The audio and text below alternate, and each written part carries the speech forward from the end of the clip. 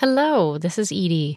Before we get started, I wanted to make sure you knew first how much we appreciate you, and that in honor of Teacher Appreciation Week, right now at Heinemann.com, you can get 15% off and free shipping on all Heinemann professional books. This offer runs until May 11th. Head on over after the episode. Some restrictions apply. See the website for details.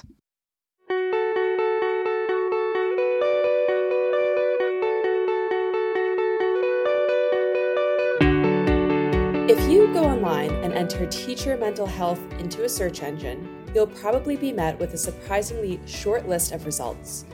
But teachers have long experienced high rates of stress and burnout, which have only grown in recent years.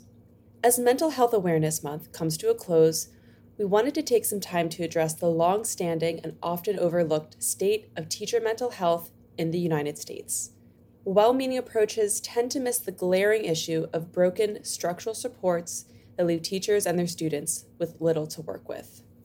To begin to address some of those structural supports, we're joined by Dr. Kris Scardamalia, Associate Professor from the National Center of School Mental Health at the University of Maryland.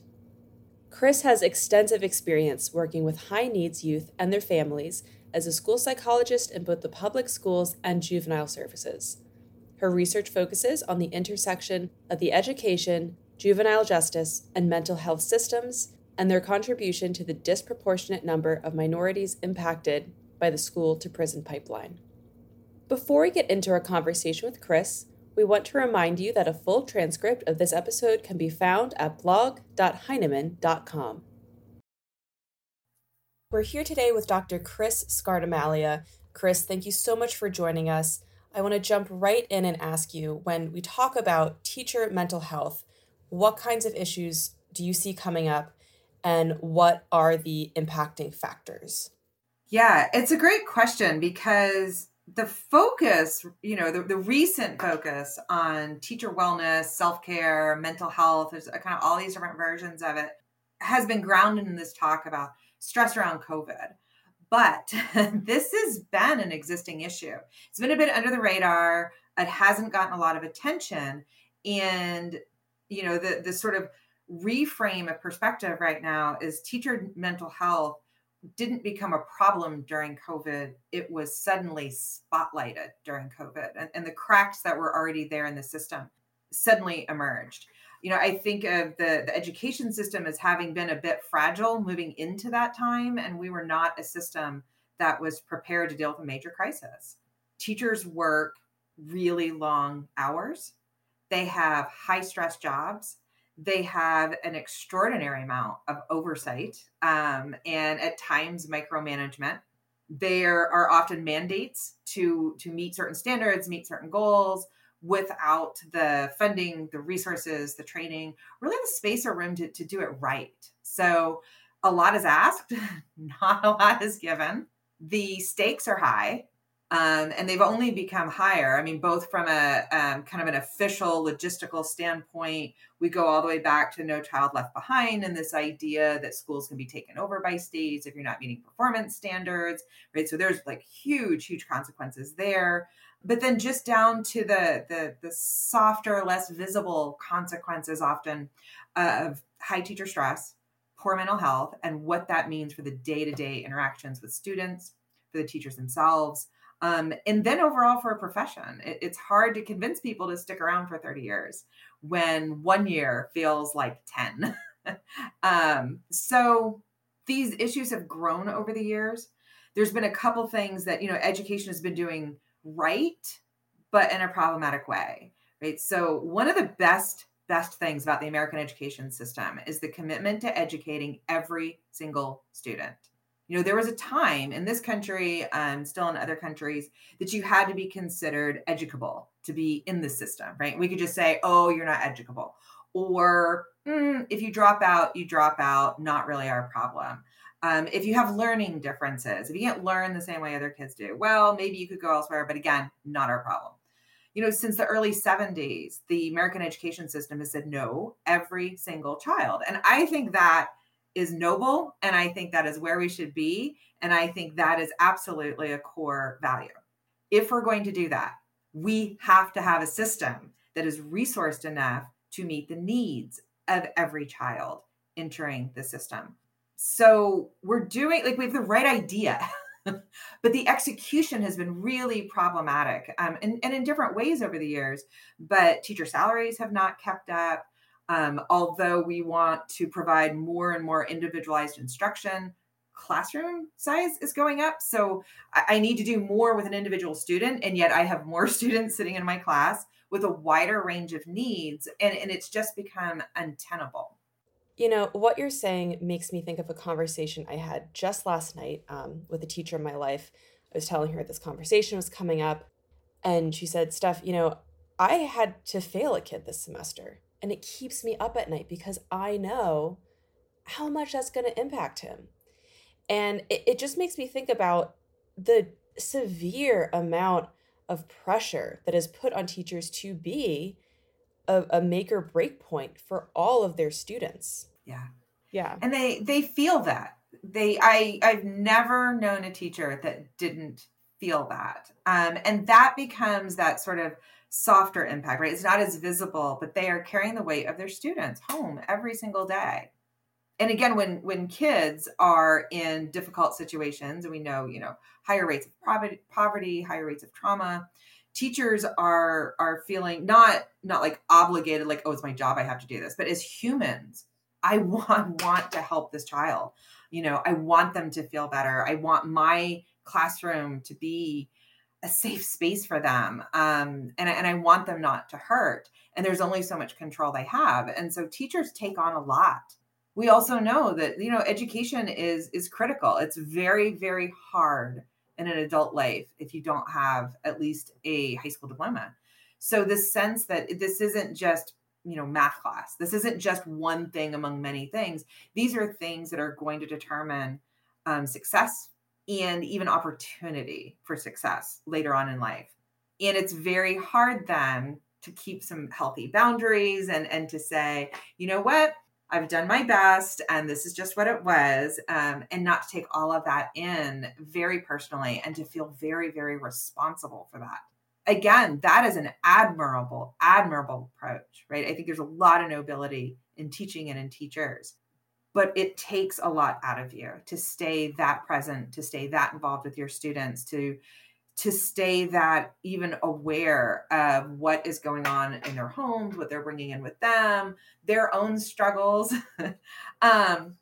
And you can't help but be impacted by that.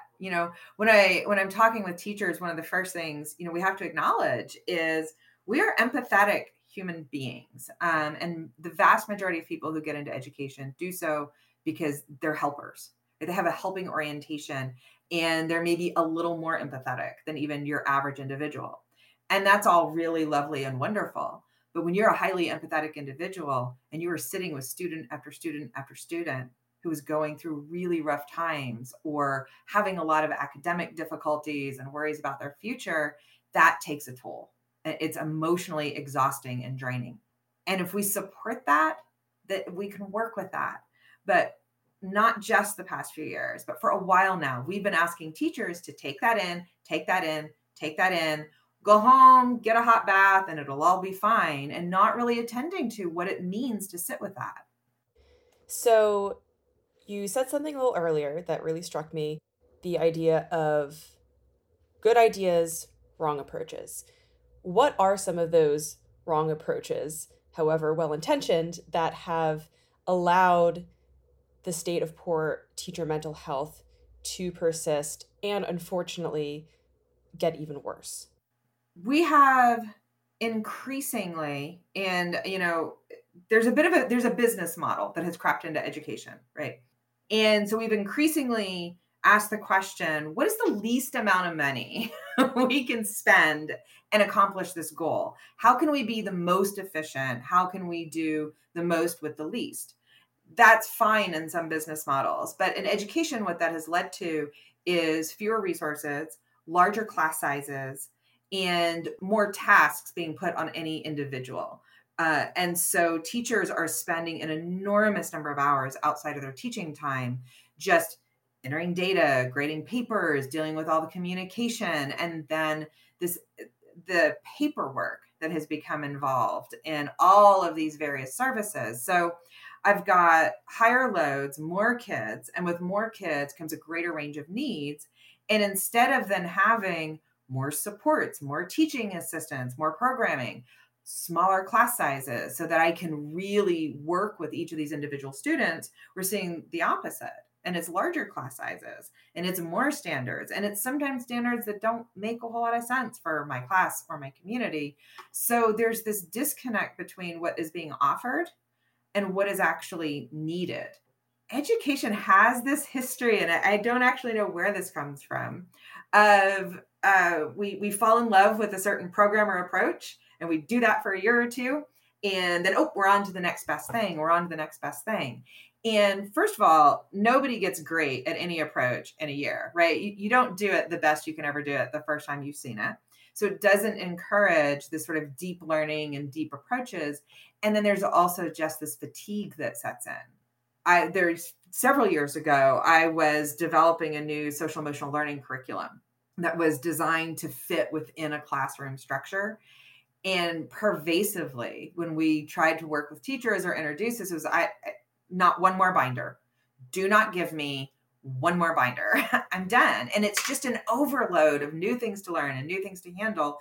And why should I bother if next year you're just going to bring in a different program? So I'll do what I need to do to get by, but there's no real reason for me to deeply invest in this approach or this program if it's not going to stick around and I'm not going to get continued support.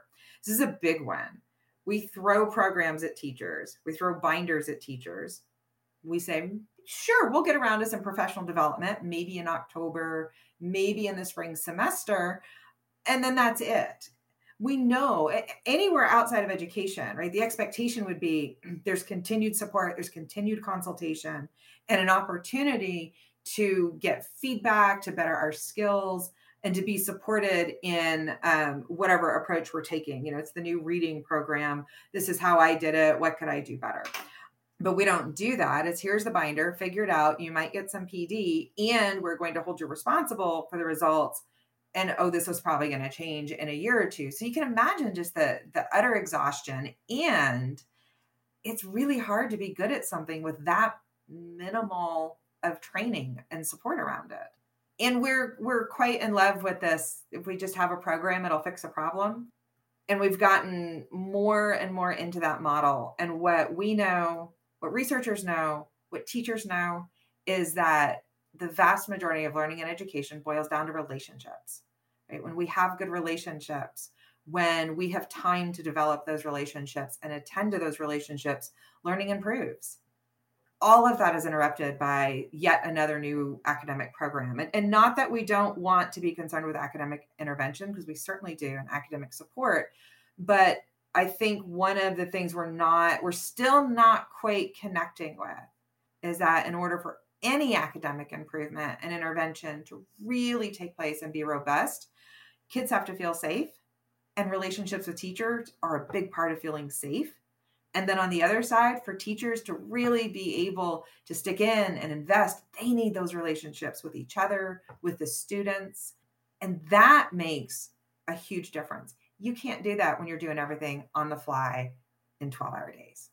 And I would have to imagine, too, a good relationship between teachers and their administrations and their districts. And I'm hearing this sense of, not really being in control, just being given things and saying, do this, do that. How does that contribute? It contributes hugely. It is very, very common to see decisions that are being made about education, about educators, being made by folks who are not educators, have never been educators, and don't really understand what's going on. Teachers are happy to tell you what the needs are and have lots of great ideas about how to solve these problems, but we're not asking teachers. So one of the things we've been working on, I'll introduce that first, is a tool to look at organizational well-being from a school perspective. So as a school entity, what is the well-being of your organization and how are you supporting folks in your organization? One of the key domains there is input, flexibility, and autonomy. I am asked my opinion. I am given the opportunity to give my expertise on what the needs are and what best approaches might be. And not only do you ask me, but you ask me before you've made decisions, and you incorporate my responses into what happens. And we are really allowing teachers on the ground to make those decisions and to at least drive policy to what we need. This just doesn't happen. And I think whether you're in education or not, if you just kind of think about if at your job, you didn't really ever have a say in over what your job was, and somebody's just always telling you what to do, it's very natural to start to become a little disconnected and to start to feel a little less responsible. And it doesn't feel good. It just doesn't feel good. So we know that input and autonomy are really key, and it's not something we often attend to. Yeah, hearing you use the phrase organizational well-being makes me think of some of the more common approaches that we hear about when it comes to teacher mental health. I think we could call a lot of them self-care. When you and I were talking earlier, you referred to them as self-preservation techniques, which are helpful to a point, right? But it still leaves this poor structure intact. So what large-scale systemic changes would contribute to a true culture of organizational well-being? We have to rethink our systems. So what this looks like is, the frame up till now has been self-care, right? Go make sure that you're getting good nutrition and you're exercising enough and you're getting enough sleep. And it's really on the individual teacher. And just as you said, that only gets us so far. You can't be healthy in a toxic system. It doesn't work that way. So I can do everything I can do to take care of myself. And when I walk into a really disorganized, dysfunctional, toxic system, all of that goes out the door. So sort of the first next step that we've seen is, okay, we need to make time for teachers to engage in self-care. And there's some utility in that, right? There's some like, nope, we're going to give you extra planning time. And I talked with one district that they were then allowing Wednesday afternoons for nothing to be scheduled because that was teacher self-care time. Okay, that's good. That's a move sort of in the right direction, right? But that's still putting the onus on the teacher. So what we're called to do now and really challenged to do is to think from that organizational perspective. What does that look like? So that looks like, first of all, just resource and support. So we as a system are going to take on figuring out smaller class sizes, better compensation, all of those just sort of logistics. We think of that as really the foundation. You need to be paid enough to do your job. You need to have the resources and the space to do that. Beyond that, we have to, this gets into the relationship piece, but you have to feel safe within your school building. And there's a lot of different ways to interpret that. The first thing that usually comes to mind is school safety from a physical safety standpoint. And that's important, right? And we want teachers to feel safe and we want our buildings to be safe, both from outside influences, from student behaviors going on, from parent complaints and harassment that might be happening. But there's another side of feeling safe. And that's that sense of psychological safety. That when your administration, whether it's at a building level, a district level, a regional level, is either supporting or not supporting, this creates a sense of psychological safety. So when am I not safe? When I'm worried that if I give critical feedback, maybe there's a new program and I'm like, so this isn't really working. I have not been having a lot of success with it. And I worry about saying that because then I'm going to be the problem and the troublemaker, right? So I can't say anything. I can't give critical feedback. Can I just discuss that I'm having a hard time? Can I admit that I made a mistake, not from a personal defensiveness standpoint, but knowing that I could go to a mentor, a supervisor, an administrator and say, I'm really struggling with this lesson or this thing. And somebody say, oh, great, we can help you with that. Absolutely. Instead of, we should probably be marking that down on the annual performance review, right? That you are supported as a professional, trusted as a professional to make decisions and do the right thing. And that when we make mistakes, because we're all human and we do, it's seen as opportunity for growth and not as a point of an opportunity for discipline and consequence, right? There's a real lack of trust in teachers in many ways. And demoralizing. It's really demoralizing. So you trust me with your 8-year-old all day long, right? But you don't trust me to modify his math assignment to make it easier for them to do, or more accessible for them. That specific combination of high expectations and low trust seems like the kind of thing that could only come out of a highly feminized profession in a deeply misogynistic culture. Absolutely. When we think about how traditional gender roles operate outside of education, just in general, right? That it is typical to expect a woman to take on the cognitive load of a relationship or a household, to be the emotional nurturer, to be the one to sort of keep track of all of that, to sacrifice themselves for the better of others, to make sure that others are taken care of. That's a pretty traditional gender role that is magnified times, 3, 5, 10 in a school building. And it is most of our public school teachers now and in the past are female. It is a heavily, heavily feminized profession. And that it is considered an expectation of your job to be nurturing from the moment you enter that building, not until the moment you leave the building, but until the moment you go to sleep, right? So that you're answering emails late at night, you're up thinking about your kids late at night, you're doing whatever you need to do to support your kids late at night, because that's the expectation. And it's just sort of an expectation that sits in the background that everybody, it's like, oh, well, that's just the way it is. That's just how women are. It would be fascinating to me if we could ever see a public school system that was the vast majority of teachers were male, if those expectations would be the same. Do you expect me to be able to understand each student's emotional state and respond in the moment in an appropriate and nurturing and compassionate way? Or is it like, yeah, you do the best you can do, and if you get it right, you get it right. Or even more, that's not my job, right? So just this assumption that women are caretakers, that school is about caretaking because kids are there, and that is not a supported part of the role. It's just an expected part of the role.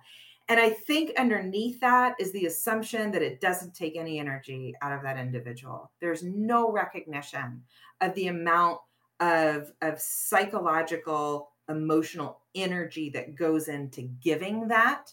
And if you can't recognize that it takes energy to give that, you are absolutely not going to recognize when somebody has no energy left and they can't give it anymore because they're completely depleted. Right? And at that point, then we just start turning on the individual. Oh, they used to be a great teacher. They just don't care anymore. They don't care anymore. They're just handing out worksheets. And we take it as that person is no longer valuable, instead of saying, wow, that person used to be really invested in their students and they were super creative with their lesson plans and they were really working it and they were amazing. And now I see them phoning it in every day. I bet they're burnt out. Wow, we need to help. We need to intervene. We need to, not because we need a consequence, but we recognize it as a signal of a need for support and somebody who is starting to break down and is just sort of doing the best they can to survive their situation. But all of that would start with us recognizing that to be the nurturer does take mental and emotional energy. Yeah, and I really love your point about that's the consequence of it being just an assumption of something that will just happen without support. So have you seen some examples of, whether it's schools or districts really implementing that support successfully in a structural way? I have. Not a lot, but I have. And even pre-COVID, I went back when I was a school psychologist.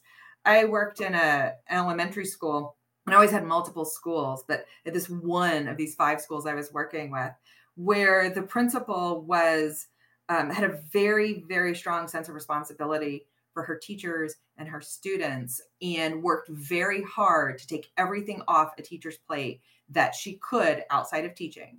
She's like, your job is to be in there with the kids and teaching. I will find a way to get you help with paperwork.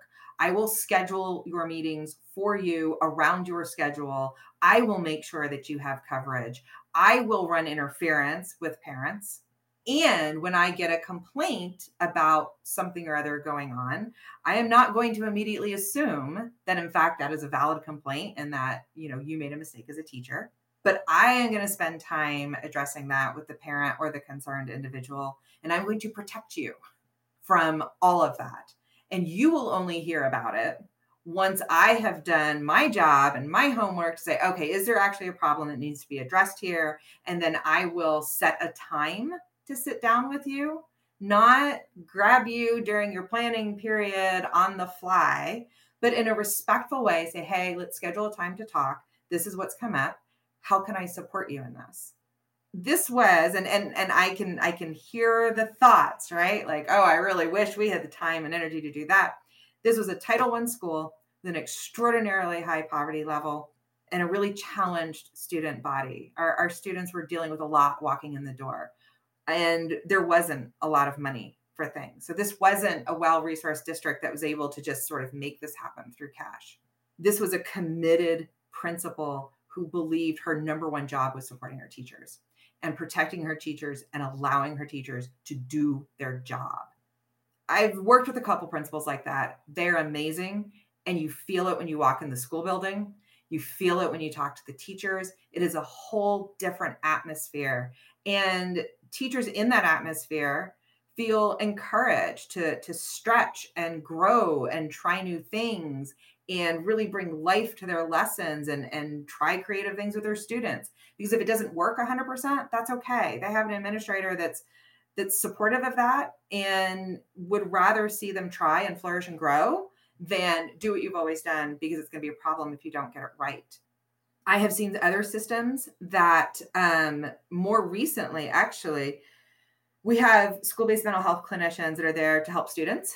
I've seen several districts extend that to teachers. There is a model in Texas that is still ongoing that the clinicians working in the schools are not school employees. So there's a level of confidentiality there, and they work with students. But teachers are also able to schedule therapy appointments with this individual whose office is on campus. They can go before school. They can go after school. They can go during a planning period if that's what they want to do. So many teachers have taken advantage of this. They saw absenteeism plummet. They saw academics increase. They had teachers saying, I have always wanted to go to therapy and I haven't been able to because school schedules don't work well with that. And I can finally go. I can actually have the time to go. And that didn't take a whole lot extra, right? You already had the mental health clinician that was in there to help support the student body. The space was provided and the service was opened up to allow others to take advantage of that. And I've seen a couple different versions of that. And not only does it provide concrete help for teachers, it sends a very strong message from the administration to the teachers that we care and we're willing to do something to help. So I think we've talked a lot about what the core issue is, or what the many core issues are. Some possible approaches, which I would like to talk more about. What is the impact of not implementing potential structural changes? I think, something that we're seeing increasingly is teachers are quitting. Yeah. So the number one impact, and certainly right now, the most present, is teacher retention. Teachers are not wanting to stay. They have hit breaking points that between the low salary, the high demand, the lack of support, and then just the general sense that teaching is not a valued profession. Why am I sticking around? So we've got a retention issue. We've seen dropping numbers of students enrolling in education prep programs. So selecting education major and a bachelor's program, for example, or other preparatory programs. So we know we have fewer students entering the pipeline to become teachers. We have teachers who are leaving.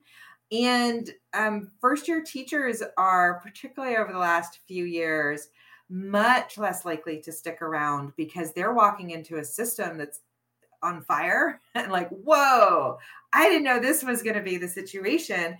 And they're wanting to disengage pretty quickly. We know that pre-COVID, we were seeing that 10% of teachers leave after 1 year, 17% of teachers leave within 5 years, and in urban districts, up to 70% within the first year.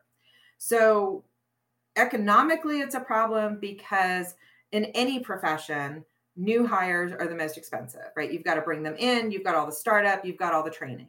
So when we constantly have a new crop of teachers, we're just financially at our worst point because we're having to pay for all of that. We're losing the ability to really have a cohesive group in a school. There's something really wonderful about being in a school with a group of teachers who have been there years together. They're a well-oiled machine. They are able to support each other in a way that you can only do after you've worked together for a long time. I know so-and-so style. I know who to go through for this, and you can work cooperatively. You can't do that when every year, a quarter of your teachers are new. Even programming, it's really hard to institute new programming when you're constantly having to train new folks coming in. So there's a lot of promise in restorative practice approaches, but it takes a while for a program like that to really to become part of the way an institution operates. Nearly impossible if you have major teacher turnover every single year. On top of that, now we're seeing veteran teachers leave education at alarming rates. We're losing our institutional wisdom. We're losing our teachers that have been there 10, 20, 30 years who have deep, deep knowledge and who at this point are really masters of their craft. They were mentoring the younger teachers. Our veteran teachers are absolutely key in helping to train and support our younger teachers. They're leaving. And no disrespect to new teachers. I think we can all say, yeah, absolutely. People have been doing a job for 20 years, have something to offer to people who've only been doing the job for a year. What we're getting now is we're going to have schools full of first, second, third year teachers who are struggling on their own without that layer of veteran mentorship to help them go through all of this, and then teaching staff that are just going to turn over year to year. So that's all logistical, and that's bad enough, right? This all creates stress within a system. And we know that teacher stress strongly and directly impacts students and student behavior and student learning. So there was one study that they looked at reported levels of teacher burnout and cortisol levels in students. And teachers who were reporting higher levels of burnout had students with higher cortisol levels. Now, there's a bit of chicken and egg there, right? But the bottom line is stressed out teachers have stressed out students. That's not a great place for learning.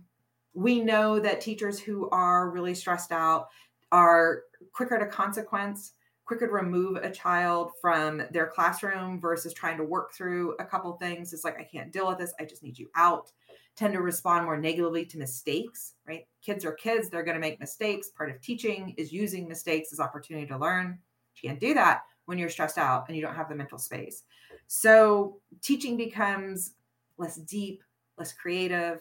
Students are less supported. They're stressed out more. And it just becomes this really difficult cycle to break. The only logical place to interrupt that cycle is to support the adults who are struggling so that they can then support the students who are struggling, and we can get things back on a more even keel.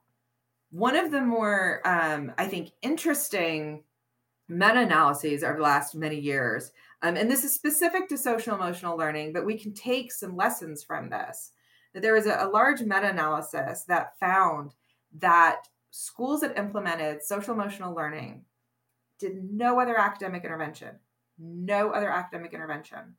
Test scores improved on average 11 points. So we saw a significant increase in academics. Graduation rates went up, attendance rates go up. Did we do academic intervention? No. You know what we did? We supported the social emotional functioning of our students and our teachers. So I would suggest that teacher well-being and mental health is where you have to start. That's the foundation. You can't do the rest of it unless you have that. When we talk about teachers who are quitting, which communities are being impacted the most? So I think, unsurprisingly, the least resourced, the most stressed. Some recent surveys are suggesting, and we'll see what happens in the fall, but right now, when we ask teachers, do you intend to come back in the fall? Do you intend to stay in the profession? The reports are somewhere around 1 in 4 teachers are saying, no, I'm not coming back. That increases to about half when we ask teachers of color. And they just say, I can't, I'm not coming back. We have a very white teaching force. We have it's much whiter than, in fact, our student body. And so we already have lower numbers of teachers of colors than we do students of color. And now we're losing a larger number of them. Urban communities, we already know, have a higher rate of teacher turnover and lower rates of retention. Rural communities can have their own challenges where it can be very, very difficult to recruit into the system. One of the regions I'm working with right now is a very rural region. And we're having conversations that in 20 years of education we've never had before, which is we have many. We actually have many. We have nobody to hire, right? There's nobody to bring in. And so rural communities, just because of lack of people to draw from, are very strongly impacted. So it is our most needy in many ways that are impacted the most with high turnover and low retention. Yeah, even here in New Hampshire, we have had a number of schools over the past 10, 20 years close in our rural communities, partially due to, whether there's lack of funding, they can't pay teachers enough, or just there's just a lack of available teachers. It's really devastating. It reminds me of two different districts. One is a state, one is a district that have had this problem. So there's a district that I've worked with in Maryland that borders two other states, and those two other states pay much better. And this particular district usually has positions open. So they tend to get new teachers in, they get training, and then they're hireable, and they, go 20 minutes away to one of the two other states that will pay them significantly more money. One of the states I was talking to said their real struggle is that it's not just that their pay is lower than the surrounding states. They have a higher number of lawsuits on average than other states. So not only am I going to get paid less, but my job is nearly by definition going to be that much more stressful. Like, we can't attract people. Why would you come here when there are plenty of other options around? And this is that tension that has been in the school system all along, and in particular since Brown versus the Board of Education. Who are we going to educate, and who gets to be in the building together, and who gets the resources, and who are we attending to, and what do we expect of certain schools? It's been one of those sort of undercurrents that there's this sense that if schools want to be doing well, they can do well. So if schools aren't doing well, then they must not want to. And that is then assumed to be a characteristic of the students and the parents within that attendance zone, right? The students that go to that school. This was one of the major mistakes with No Child Left Behind, is they started from this idea that we had a level playing field, that all schools were at the same starting point. They failed to recognize that a lot of schools were still struggling with just meeting basic needs. And we had the same metric for everybody. And then when the schools who were well-positioned met that metric, and the schools who were not well-positioned did not meet that metric, it's that meritocracy. It's that sense of, well, if you wanted to do well, you could have done well. You would have figured it out. My experience was within a single district, I could be on one side of the town in a wealthy area. And not only were my students well taken care of and they had small class sizes, but there was a tremendous amount of funds for all these little extras. So I was sitting in a meeting once talking about a child who had a high need for movement. And they're like, oh, we can just get him one of those tall desks that has the swing bar and all these like amazing tools and supports. Same district, 20 minutes across town. And I'm in a school that the previous year was holding a class in the hallway because they were out of classrooms, where students may not actually have textbooks. Not every student is going to have a textbook. Not every student is going to have pencils. And we're just talking about basic needs, right? And that's within the same district. So we have the same funding structure, and yet we see these inequities, and that is magnified as you start looking district to district then, and sometimes state to state. Yeah, and I can really see how it's almost this endless loop of, well, if you wanted to, you would, so therefore we don't have to, and really, really just ignoring the structural piece of this. So as we wrap up, let's kind of look forward. um Very broadly, I'd like to know, what does the future of teacher mental health look like? And that's a really broad question. So maybe I'll just pass it off to you like that.